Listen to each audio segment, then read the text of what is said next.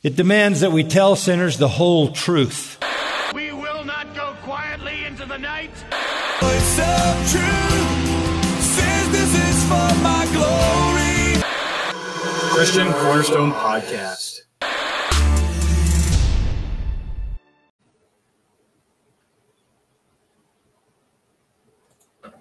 Hey everybody, welcome back to the second episode of, Bible Talk. We'll have to work on that name a little bit. This is the second episode we're doing here with Ethan, and before we get started, I want to thank you guys for watching this. Our last video had 80 views. Last audio podcast had 40, so that was really awesome.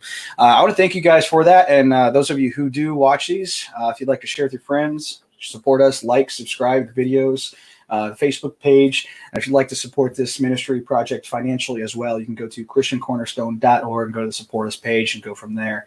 It will open up some content. The structure of the supporting is a membership type. So by supporting this ministry, you will have some additional goodies as well. So without further ado, let's go ahead and get this party started and bring Mr. Ethan on board. How are you doing today? Good. How are you? I am, well, same thing when you ask me, just nah. Nah.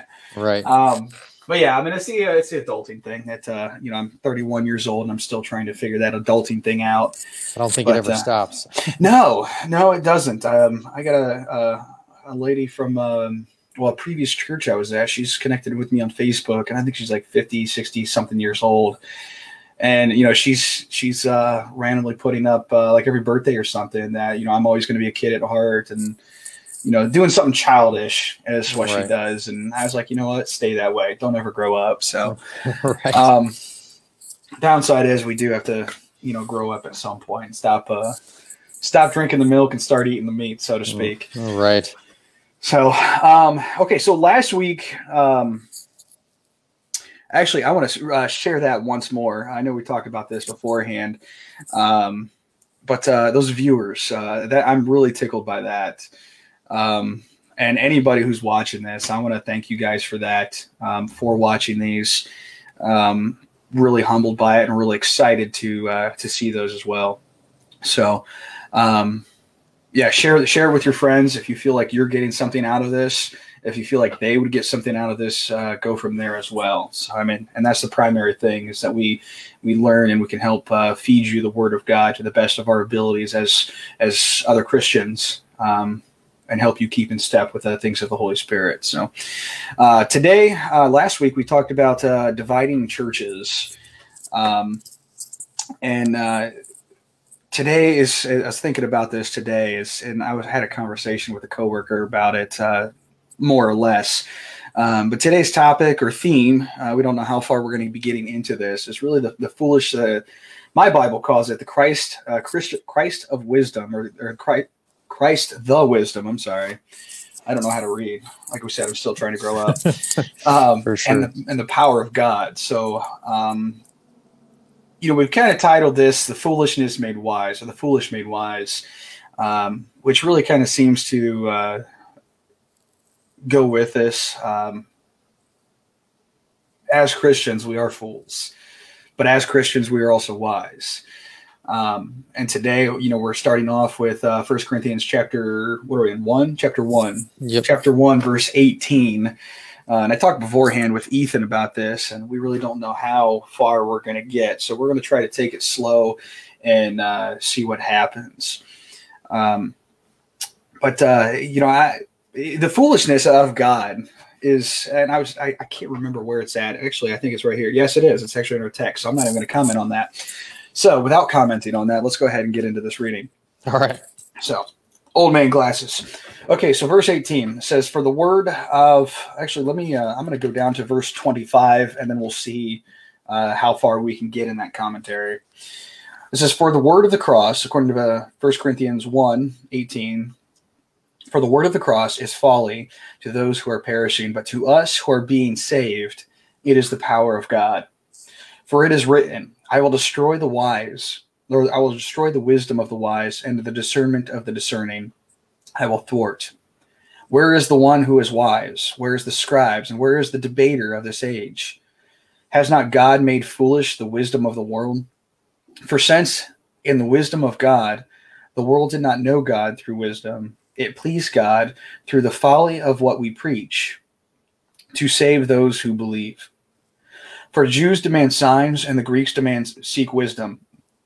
But we preach Christ crucified, a stumbling block to the Jews and folly to Gentiles. But to those who are called both Jews and Greeks, Christ, the power of God and the wisdom of God.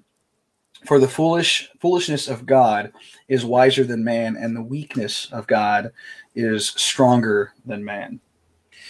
So that's really our text today that we'll be discussing. And again, we'll see how far we can get on that. I really don't think we're going to get too far into this. Like you said, you got some commentary and notes prepared. I personally, I was thinking about this, and I had this experience. Actually, there's some gentlemen at work. I think I'm, pretty much as far as the group that I work with, the only Christian. And there's a couple people I can talk to about these things. Of course, I'm the stupid one that's wrong. But I'm okay with that. And I think, we as Christians really need to come to an acceptance of that. I think this is a verse in which we can look at to recognize that in Christ, we will be called ignorant. We will be called stupid. We will be called narrow-minded. We will be called fools in all aspects. So I think, if we can wrap our heads around that and really get a better understanding of why we are fools and what we are fools for, according to the world standards, not only will it humble us to recognize that there's a lot that we need to learn in the things of God, but it'll also humble us to know that while you call me a fool, I know the Lord calls me wise. And not only wise, but he calls me blessed because I'm his child. So that's really what I would say, I guess, as a start off or a kicker for this. It says here the foolishness. I think Charles Spurgeon, I don't know for sure, but he said a lot, but I think he actually quotes this in some way or another. Verse 18, the word of the cross is folly or foolishness to those who are perishing, but to those who are being saved, the power of God. So what do you have here for me with that the first half of that sentence? Can you pull anything out of that? The word of the cross, or some translations say the power of the cross is foolishness to those who are perishing. Yeah. So when I read, I'm reading New King James Version. So what it says is, for the message of the cross is foolishness to those who are perishing. And one thing, I believe it was John MacArthur pointed this out. It may not have been John MacArthur. I listened to a few commentaries to speak on it. The word message there is actually, the word in Greek is logos, right? Okay. And it's in the singular case. So it's saying, this one word, and that word actually, the word logos actually means the whole concept. So the concept of the cross is foolishness to those who are perishing. And not only is it foolishness, back in the day when we, really to get some context, the Greeks in that day, they studied, philosophy was the thing. And almost all philosophy today can be traced back to the philosophy of the Greeks. Mm-hmm. And it really divided Greece. Every philosopher had his concept on, get this, the meaning of life. And there was as many as 50 to 60 philosophers that people followed in Greece. So, imagine America. We're pretty divided right now with our Republicans and our Democrats. It's the same concept, but times 50. Yeah. So there was a lot going on there. And so it was all man-centric, right? It was all focused on what we as men can conjure up. And then here comes Paul, and he's teaching the word, the concept of a crucified Messiah, right? That's like me saying, well, hey, this prisoner was electrified on the electric chair, but he saved you by doing that. It's just pure foolishness to the world. And even to, so real quick, before we jump a little further ahead there on that verse, it was so foolish that there are actual drawings in Rome still there to this day that show Christians bowing at the foot of a cross, and nailed to that cross is the body of a man with the head of a donkey. Yeah. if I have the pronunciation right, Alexamenos Graffito is what that is. Yes. And I think that was, I think the artwork is dated. I could be wrong on this. I think it's dated in, I think it's in the, well, let me get my centuries right. 3rd century, maybe. Okay. It would be the 200s. I could be wrong on that, but yeah, So that would be the 2nd century, right? No, 2nd century is 100s, 3rd century. You're right. I'm sorry. Yeah, yeah, and that's the part where you gotta mess with it. You know, Right. from 200 to 299. That's the 3rd Right. century. But yeah, I mean that's actually when I came across that, I heard about that. I think it was last year. It's on my list. I haven't got it yet, but it's on my list to get. I have a website that I occasionally go to and buy replicas of some of these artifacts, and that's one of them I'd like to get. Definitely. Because it really shows just how foolishness it was to be a Christian, but even so much, it even shows just how little respect that people had for it at that time. Right.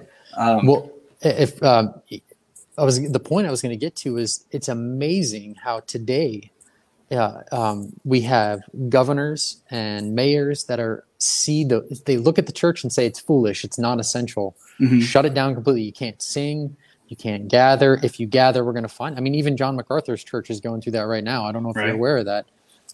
And so, throughout history, even when there's a state church, even during the Popal age and all that, it is looked at as foolishness.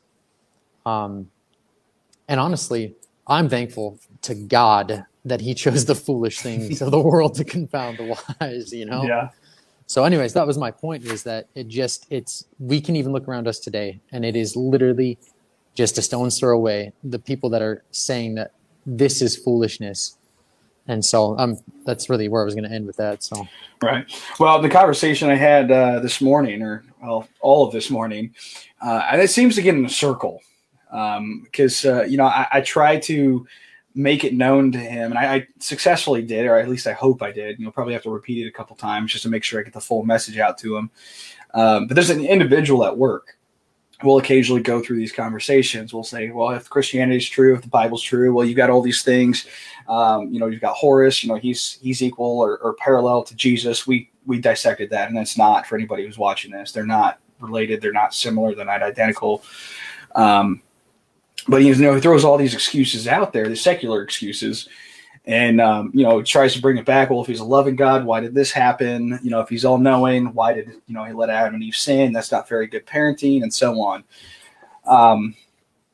But I mean, at the end of every single conversation, it always circles back. We start talking about it, and then we're really just arguing the same thing we did in our last conversation. But I mean, he's overall a pretty good man. Mm-hmm. As far as our relationship goes, we have the relationship where I can call him stupid for his mindset, and he can call me stupid for my mindset. So, so yeah, I mean, we just kind of toss that around. But one of the things I tried to throw in there today is like, you're not going to find an answer until you come to the cross, until you recognize that you're not trying to find a God, but what you're doing is you're trying to find a God that suits you. Mm-hmm. So, but yeah, I mean, in our conversations, and I feel this way sometimes, and I think it comes with how he's worded it. I've never really had much of an apologetics conversation with too many people. My biggest concern really is getting the word out. So, I mean, I don't necessarily have that particular experience in that field.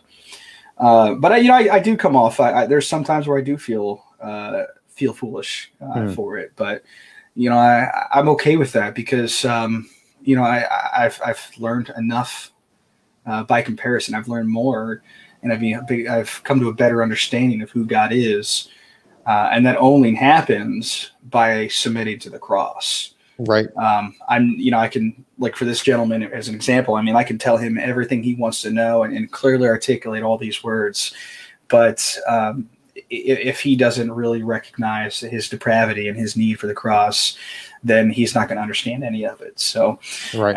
And that's that roadblock. That's where the foolishness comes in, because he doesn't understand it. He thinks I'm speaking gibberish here. Right. And, he's speaking with such a bold intellect. according to his mindset. And I guess, I could be the same way on the other side of the spectrum as well.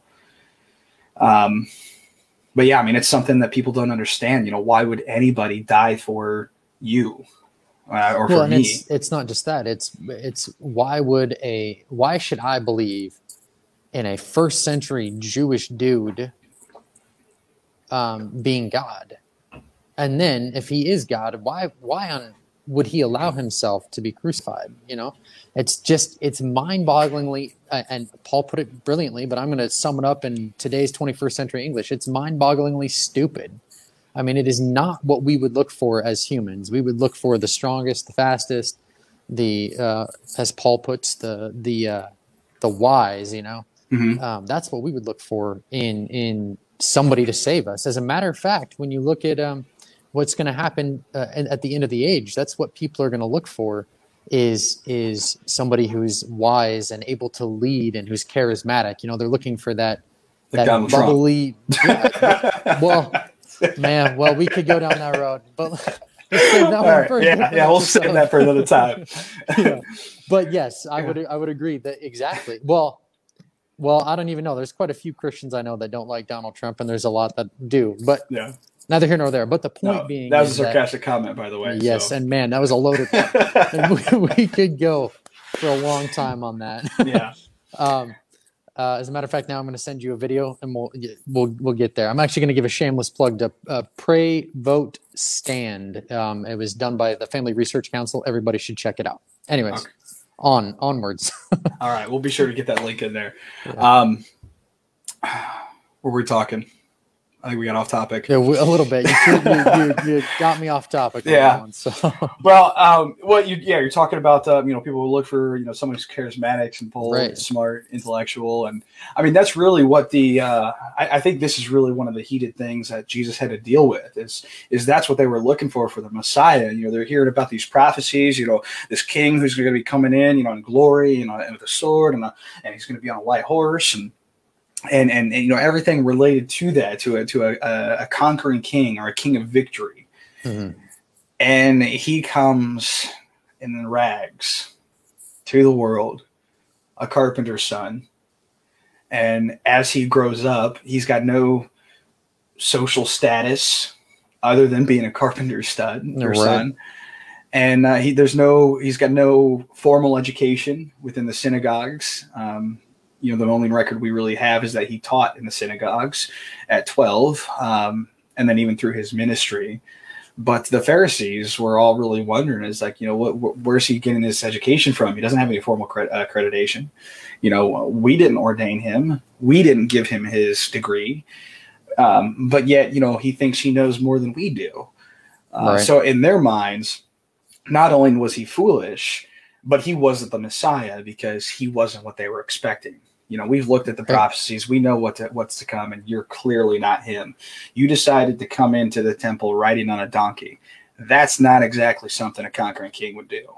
Right. And it was actually pointed out, I don't remember who it was again, but they were talking about how the Jews were looking for a Messiah that would produce signs. Mm-hmm. He would, part the Jordan River or whatever. They were looking for somebody that would produce signs so much so that it's recorded several times throughout history of the Jews in mass. We're talking like 30,000 Jews would follow a guy who says, "I'm the Messiah. Come watch me part the Jordan River," and he'd go and try for all day long and never part it. Or that was something that was historically being attempted. Yes, it was. I will find a link and I'll give it to you on that. Another Jew, I don't remember, I want to say he was just a few years after that one. He told everybody, "I'm the Messiah. I'm going to jump off the temple," just like Satan told Jesus to do. And guess what? He jumped, and it was brilliant until he hit the ground. I think one of the things that they failed at is they didn't really call up Kenneth Copeland, which apparently he can control the weather. Right. But I mean, it's really crazy that we come across these false prophets, and I guess I got to throw that in there. I don't know. Maybe the conversation I had today was kind of the fuel for the fire. But that was something that was mentioned. You got all these people, generally speaking, who before and after Christ, who are claiming to be the Messiah in some way or another, and then all these miracles they completely fail at. And it's only Christ himself who successfully accomplished these monumental feats of deity, walking on water, calming the storm, raising the dead to life. So it was John MacArthur pointed out that Jesus made a point to keep that on the down low. How many times did he say, now, don't tell anybody, now that you can see, don't say anything, because the Jews were looking for the sign and he didn't want to give them the sign. That's not what they needed to be looking for. They had been given in the word, it literally said the Messiah will show up on this day, and he certainly did. And they chose to be blinded to that fact. And I don't remember where I was going with that. So, well, yeah, and with those miracles too. The reason don't tell them is because the people were looking at for wrong motives. Right. I want to say offhand, I'd have to go back and read. Go back in the passages to confirm this, but I believe it was actually his. I want to say it was the healing of the crippled man. Mm-hmm. I could be wrong on that. But in general, one of the events when he says to, don't tell anybody is not only because of, I don't want to reveal myself in this nature to these people, because they're blind, but it was because they were looking for the wrong motives. Right. They were looking for a superficial, this guy was, I guess in the words of MacArthur, is when he feeds the 5,000, he was looking for somebody that could feed him. Okay, we don't have to go to the store anymore. Right. Somebody who could heal him. Okay, we don't need to go to the doctors anymore. And I off my memory, that's really all I can give you right there. Oh, then they were really looking for somebody to crush Rome, and that's what they were hoping for. Yeah. And that's their idea of God is not something that he came to be. He will be in the future, but that's not who he is now. Right. So this next piece is to those who are being saved, the power of God. Wow. I'll be completely honest, reading that, I'm just like, I don't know. I think about that. To those who are being saved, the Christians, the elect, it is the power of God. Mm-hmm. And when I see that there, what really stands out is the power. This is how we are being saved. The cross, the crucifixion, the death. This is what the Christian deserved. And Gregory Medley, if I'm pronouncing that right, I'm sorry, I had a little distraction here. He's commented. I'm going to lose my train of thought, by the way, but I want to say, thank you, brother, for joining in on this little podcast. I haven't seen your comments in a while, so it's good to see you there. I think he started following this project back in early spring, so I thought that was kind of cool. He's been commenting, following some of these videos, interacting, so that's a huge plus. It's always good to have that. For sure. I did lose my train of thought. I knew it. Power of the cross itself being the power of God. That's really where we all deserve. That's that crucifixion. And yet when Christ takes that, this is the whole idea that, or at least how I'm portraying it, how I illustrate it in my head is from the beginning of time, this was all planned out. And, how I see it from the beginning of creation, before creation happens, and feel free to, throw me out on this or, input whatever you want. But we have, before creation, God says, okay, I'm going to create a people. Talking to the Trinity, I'm going to create a people. They're going to worship us. They're going to love us. But here's the thing. They're going to fall. They're going to sin. And we're going to have to make a way for them. So mankind itself is all screwed up. It says, and, getting into that sin, fallen, unworthy of everything God has to offer us. And then through this, he's looking at creation and he says, it's like, you know what, we'll provide a way. My just law it demands the crime be dealt with, that the punishment be given to somebody. I can't just let this person go. And then you've got Jesus up there before the cosmos have happened. And he says, well, Father, I'll do it. I love these people. You're wanting to do this. You're wanting to create to give me something, but I want to give you something in return. I want to give you the very same people you are giving me. And this is kind of an explanation R.C. Sproul was given in one of his lectures, that all of creation was the Father wanting to give the Son something because he loves him, but the Son wanting to give it all back to the Father because he loves him. Right. So, I see that played out there, and it says, okay, well, Son, Jesus, let's do this then. The law demands sacrifice. Who's going to take that sacrifice? Well, I'll take it for them because I want you to have these people. So, okay, let's let it happen. A couple thousand years pass, and then we see this. And then on that cross, that's the gateway to eternal life. He says your power is being revealed. Not only has it been revealed through all the past, the cosmos being created, through everything that he's done in the Old Testament with the Israelites, not only is it done through all the miracles in which Jesus performed, but the greatest miracle of all is that Jesus tore the veil and he opened up a gateway for the believer to have that relationship, to be redeemed with the Father. And that's where I'm seeing here. To those who are being saved, this is the power. This is the ultimate. This is the pinnacle of everything, is the cross. And I think that's what I see from this statement there. Right. Well, I got one comment / question for you on that. But before we go there, I want to kind of tell you what I see is a couple things. When we read, but to us who are being saved, it is the power of God. It goes hand in hand with, for the message of the cross is foolishness to those who are perishing, in the way of how often I know personally in my own life, I come across people, and sometimes even in my own life, I find moments where I'm the one seeking for that sign we were just talking about, just like the Jews. And I'm misunderstanding or missing the fact that sign has already come. Right. And it has come in power. And that sign is the sign of the cross. It is the finished work that Christ had on the cross, and how, so when I get in these moments when I'm like, man, it would be great if, God would drop $1 million in my lap, for lack of an example. You know what I mean? Yeah. But he already has. It's already happened. I need to stop looking at the cross as foolishness and look at it as the power of God, Right. Yeah. And I think, that's alone is a struggle that we as Christians deal with, is looking for that sign. Yeah. Because, and I'm sure everybody can relate to this in some way or another, is like you said, you're wanting $1 million, but I don't think it's that we're not given a sign. I think it's more specifically we're looking left when God wants us to look right. The sign has been given to us, like, we'll use finances for an example. That's one of the biggest things, people struggle with is I'll use myself here. Single man, paying the rent, paying cars, and whatever else comes with being an adult.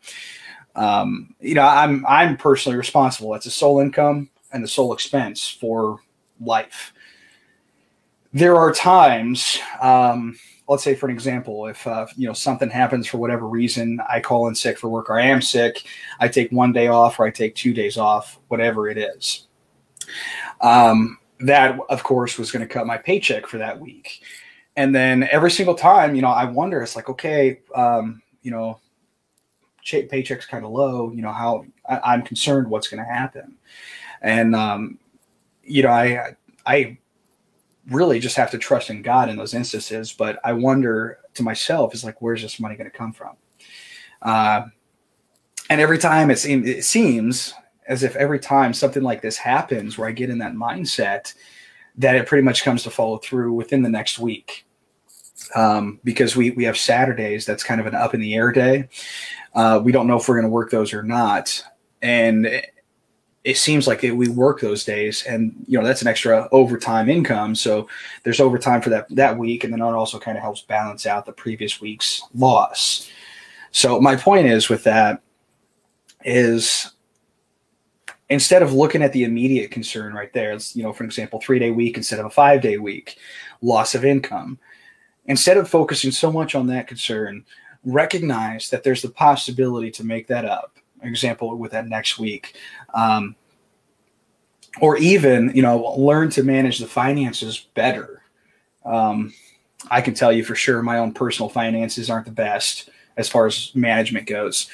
But one of the things I do know is that God has provided the means for me to be taken care of. They're already there. I don't need to ask for, God, give me some overtime, give me a better income, or, have some money fall from the sky, or however else you want to word that. Is He's provided the means to bless me in that aspect.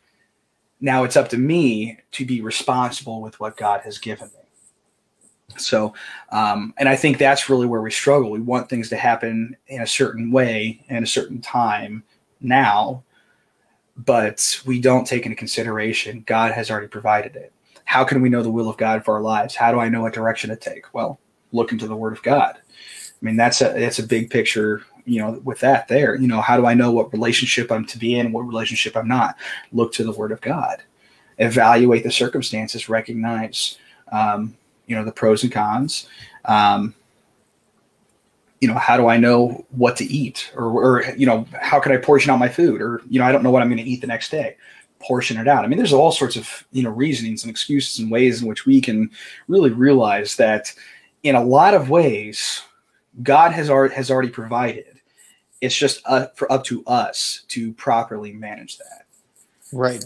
And in this context, properly managing literally the understanding of the power of God. Right. We have to put it in its correct place, right? It is up here, and our understanding is down here, right?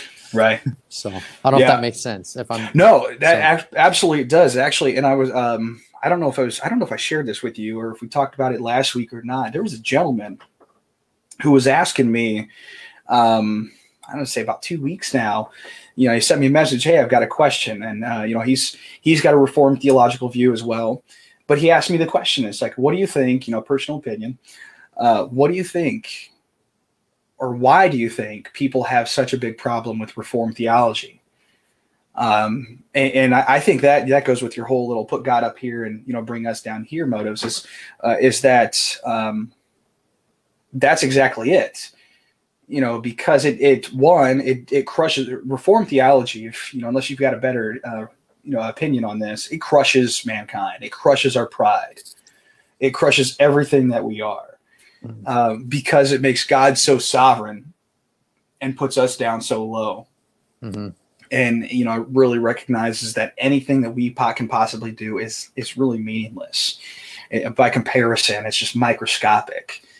You did that good deed today. Well, that's nothing compared to who I am. It's not to say there's nothing wrong with doing good deeds, but we need to recognize that without God in all aspects, we're just a speck of dust. Right. So, I think that's where it comes into play. If we can recognize, get us off of that pedestal, bring us down here, and put our pedestal on top of God's, instead of having us equal, bringing Him back up to where He belongs, and recognizing that we look up to Him. We don't look eye to eye, but we look up to Him. Right. Anything else is creating an idol. Oh, absolutely. Yeah. Anything else, because as you put it, as Reformed theology puts it, is God is sovereign. We, whether we like it or not, are His subjects. And as you know, I believe in free will. He's given us free will, but that He's still sovereign. He still controls everything around us. He gives us the option to have free will. And yes, we can. We'll set that. We'll save that. We'll save that. Yeah. But my point being, even if you take my stance of free will, He's still sovereign. Mm-hmm. He can still make us do whatever He wants. He's God. There's nothing that we can do, as you put it, that would tip the scales in our favor. Right. Is it Isaiah? I think it's Isaiah that said, it's nothing but dirty rags. Yeah, because that's actually a favorite verse of mine. 64 verse 6 is where that is. Isaiah 64 verse 6, that all our good deeds are like filthy rags. And in proper terminology are like menstrual rags. Yes. So, Yeah, and that's I believe I'd have to go back and double check the verse itself, but I believe that's in context of a merit righteousness, a works righteousness is really the emphasis is that there's nothing that you can possibly do to earn my favor or my blessings or rewards just by your deeds alone. Right.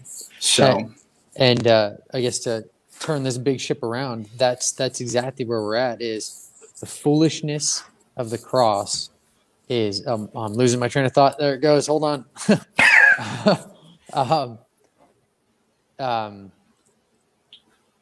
Oh my gosh, I had a point I wanted to make right off the end of that. It was perfect. It was a launching pad, and it's gone now. Sorry about that. No, it's all right. That's what happens when you don't keep your notes with you. Right. Yeah. And I'm really bummed out about that too, because we were talking beforehand that the power went out on my end Saturday. I was looking forward to finishing up the lesson notes, getting the lesson recorded for the final lesson, for a big old unveiling open house of the student platform. I'd call it a student platform within the ministry. But and then use Sunday to work on some notes. Unfortunately, like I said, you had to pick and choose what to do there. So, but yeah, I mean, I was really looking forward to it. I was thinking about that yet last week. Is one of the things I mentioned to you is like I'm not going to prepare notes, but even after last week's recording, I was like, what, I would feel personally better if I did. Right. So. Because I even noticed that I personally get more out of it when I do that as well. Definitely. So hopefully the power doesn't go out and I'll actually be able to succeed with that next week. Okay, so let's get into the next verse here. It says, I will destroy the wisdom of the wise and discernment. And the discernment of the discerning I will thwart. Do you have any thoughts on that? I was trying to do a little digging into that. And it is amazing. I want to say I can't think offhand, but there's quite a few verses throughout Scripture where God says this same thing. So I think he's making a point against the proud, that man's wisdom is not, it's nothing. It's nothing to be proud of because it is still falls short. And that's really what I got out of that. Just I was impressed at the number of times it is in Scripture. Yeah. And I think, and we'll see that in verse 25. But that's I'm gonna leave that comment. We'll get to that when we can get to it. So, let's go ahead and jump over the next couple of verses here. It says, "Where is the one who is wise? Where is the scribe? Where is the debater of this age? And has not God made foolish the wisdom of the world?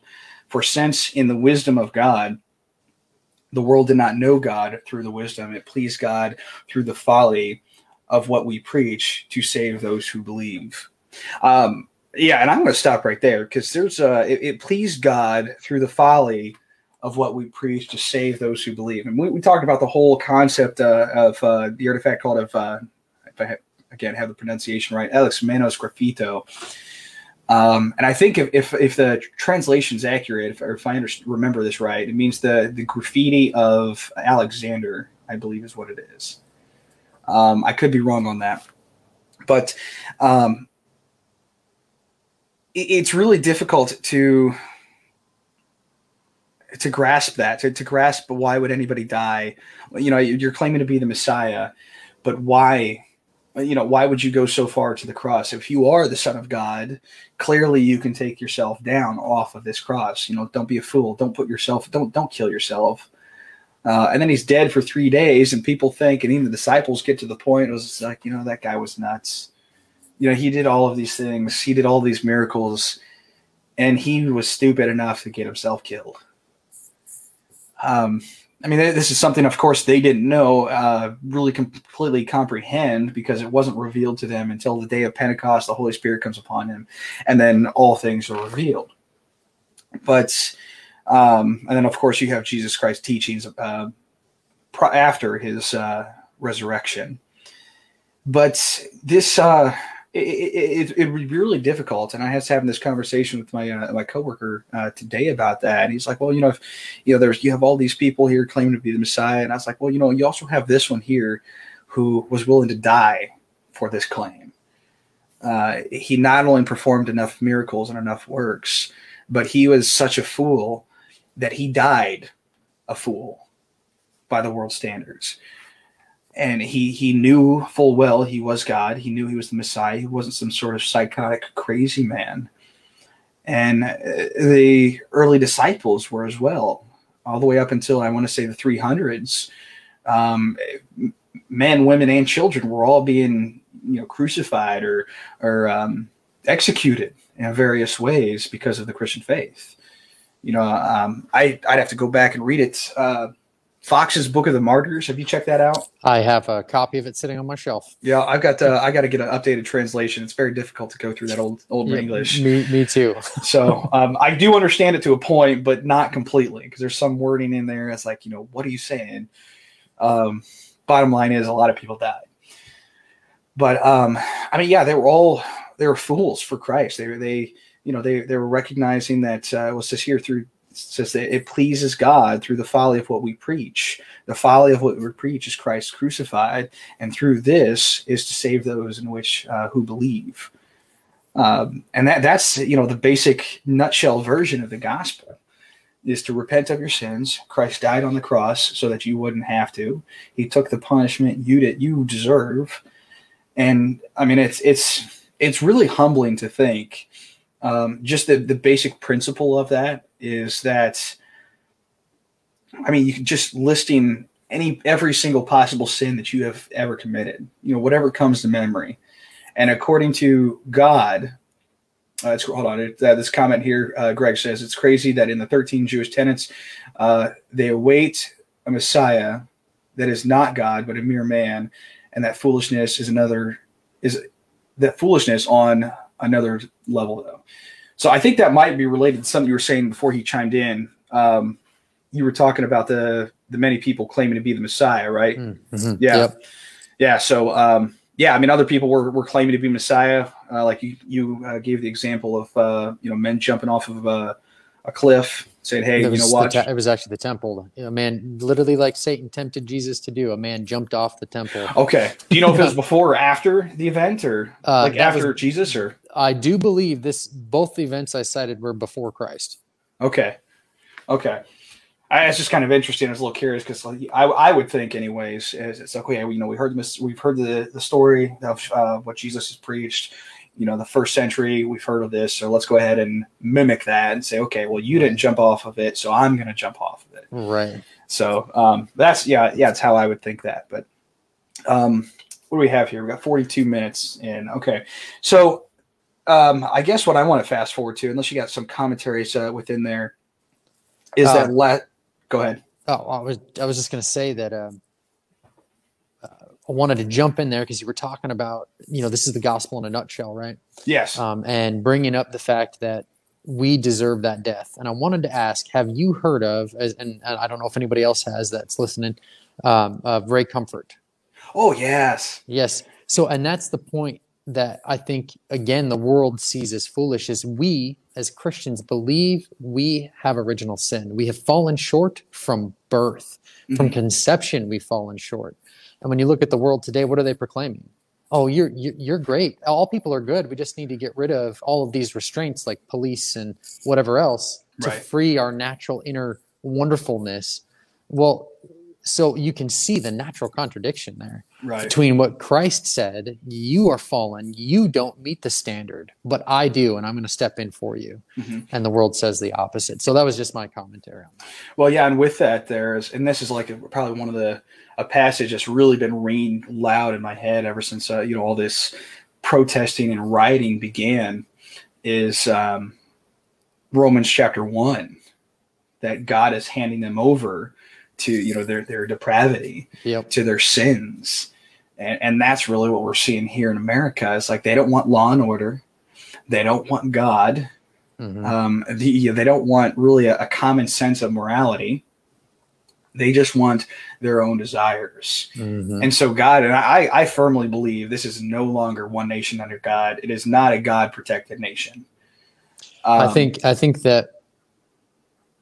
that the clock is running out. I don't think it's completely run out. I do have a little bit of faith, not in the American people at all, but I have faith in God, and I have seen and heard and listened to so many from across the country, from coast to coast.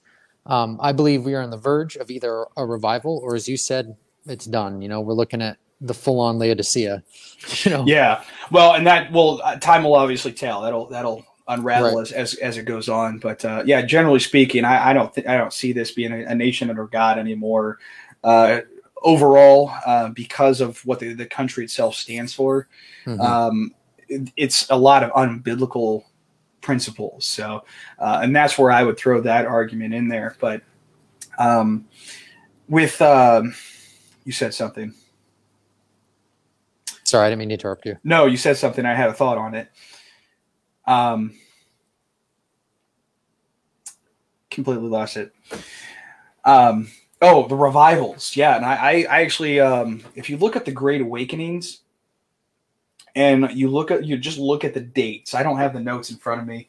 But the Great Awakenings, if I remember the dates, hopefully close enough, they were in a span of each revival event was in a span of, if I remember, I think it was about 30 to 70 years span. And based on those, I think I did a recording earlier this year on that. Based on those numbers, I was just using that as an example. It's like, we should see a revival happening. If these Great Awakenings happen on these dates, then we've already reached that peak where, I think the last one was in the 60s, if I remember right. Yeah. The Billy Graham era. Yes. Well, he was a little later than the 60s, wasn't he? Nope. No? Okay. It was, late 50s, early 60s. I do believe. I think 65 is a real big peak time. Okay. So and then it's been about 50 so years since then. And if you were to go to the extreme and use those as a official schedule, then yes, I would say then we are about ready for a new Great Awakening, a new revival. But again, only time will tell. And I think the best thing that we can do is really equip the ministers to have a backbone. Preach the word and, preach repentance, preach that, the sins that you admit or that you are involved in, these are going to be the things that condemn you unless you repent. So if we can preach that, and then I think we would really be on our way to that revival. Commentary here from Gregory says a revival is definitely needed. Leonard, actually, let's get this on screen so everybody else can check that out. Leonard Ravenhill. I'm not so familiar with that name. I'll have to look that up. Let me actually write that down so I don't forget that. Said you will never have to advertise a fire. Likewise, if your church is on fire, you want to have to advertise it. Yeah, you won't have to advertise the revival. Oh, you won't. Yeah. Okay, Yeah. typo. The revivals, and I think that's one thing that's I think we really confuse today. And I guess we could probably close up with this here. Is I'm not saying they're not effective, but my concern is really that I would say, manipulating the work of the Holy Spirit when we have these planned revivals. When said church or organization, does these things like was it like last weekend or 2 weekends ago when the whole I don't know who hosted officially, but Billy Graham was involved with something. Jonathan Cain thing, or was it Jonathan Cain? Kahn, I don't like him. Oh no, I'm actually right there with you. I like reading I read his book and it was a great story. I mean? As fictional, and I haven't read it. I choose not to, and it's not just because it's not in my interest. I'm very particular. If it's not theologically enriching, then it's not something I'm going to read. Even if I want to try to read it, I'm going to open up 2 pages and put it down. Right. So that's not necessarily bias. It's just generally it's not in my interest. For sure. Yeah. So anyways, I didn't mean to interrupt, but I was trying to think of which one you were talking about. No. Yeah. Jonathan Kahn. And I've read enough reviews on that to really say it's like, this guy's pretty much discrediting himself. And I actually found a PDF that really dissects. I don't know if it's Harbinger is one of his books, one of his pseudo theological books, but it really debunks all of that. Really interesting read. The reviews, I enjoy the reviews more than I would probably read the book. But yeah, that's the specific event I'm referring to. I'm not saying that people didn't truly repent, but what I am saying is I would say that there would probably be a lot of superficial repentance there. I don't know what was said there. I didn't really follow along with that. So I can't really, condemn it too much personally. But generally speaking, I think revivals themselves is really something that you can't just plan that we're going to do it on a Sunday night. Hey guys, it's going to be big. It's going to be an awesome bang. No, if you want to have a revival, preach the gospel. So I was going to say, if you want to have a revival, you preach the word, right? And what did Jesus say? My sheep hear my voice. And the ones that are there when you're done preaching the word, those are Jesus's sheep. Right. That's your revival. Yeah. Yeah. And even through the persecution, this is something that the believer, it's not saying that, you should go hunt down persecution and be involved in it. But, even through all of this, the true believers will stay true to the Christian faith. So, yep. Preaching the word, man. That's revival right there. That's all you need. Right. Now, this last verse, we'll close up here with this. It says, the foolishness of God is wiser than man. I thought this was interesting. Last time I read this, I had a friend of mine comment. They're asking, what does this mean? The foolishness of God is wiser than man, and the weakness of God is stronger than man. Now, I mean, that seems really, really kind of obvious, but for anybody who might not completely understand that, is really that in the most wisdom that we have, in the most strength that we have, it's not enough by comparison to God. I guess I'm getting this backwards here. The foolishness, if you were to put God on some sort of scale of, on an intellectual level of understanding, the most foolish thing that God can say, and the weakest ability that he has is still much stronger and much wiser than man. And I think that really goes back to the pedestal illustration that we were talking about earlier. Mm-hmm. If you want to, put yourself equal to God, that's going to be your idol, as you were saying there, Ethan. So we need to understand, by comparison, we are weak, he is strong. We are fools, he is wise.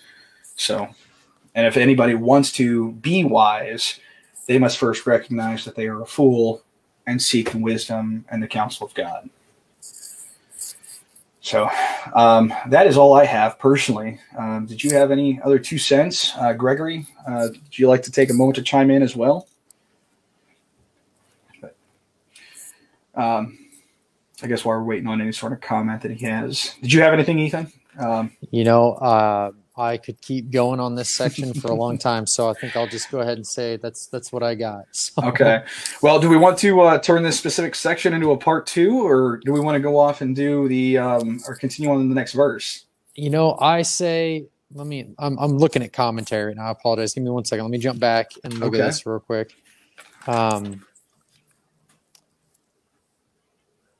would say, just for the sake of, as we're learning how we're going to operate all this and keep moving forward, I say let's keep going. I'm sure if we continue doing this, we're going to end up cycling back over to 1 Corinthians eventually. So. Yeah, absolutely. So. All right. So, all right, Ethan, I want to thank you for joining up with this. And again, I enjoyed your commentary, and we'll continue this next week as we continue through the Word of God. So if you want to stick around for a minute, we'll get a hold of you after we close this up. Absolutely. Sounds great. So, yep. Thank you. All right, everybody. That's really all we have today for 1 Corinthians. What does it say here? I believe we got through 18 through 25. Starting with, I would say, the part 2 or part 1 of the foolishness of God, the foolishness of man. But I want to thank you guys for who did watch this, and those of you who will be listening to this recording. As I said, last week we had 80 some odd views of the video footage, and even 44 as of now of the audio podcast. So I thank you for that. It's really humbling, really exciting at the same time. Feel free to like, share, subscribe with all your friends. And even if you enjoy this ministry, getting something out of this, please do consider becoming a financial supporter of this ministry project. And you'll help offset the costs that we have as well. So any questions, comments, concerns, feel free to get a hold of us, message us on Facebook, Cornerstone, the Christian Cornerstone Facebook page. And you can also go to christiancornerstone.org and send us an email that way. You guys have yourself a very wonderful weekend. God bless.